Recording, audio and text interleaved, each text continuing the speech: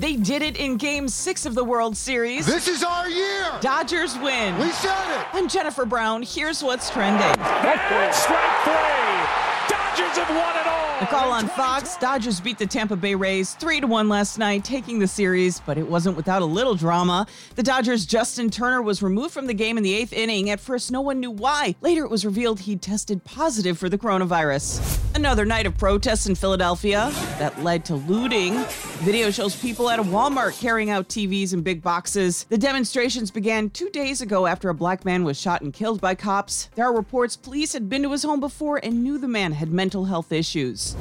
And there's video going viral of monkeys being abused picking coconuts in Thailand. Now Costco says it'll stop selling Chowka coconut milk. PETA says the monkeys are treated like coconut picking machines. Walgreens, Giant Food, and Stop & Shop were the first to drop the brand.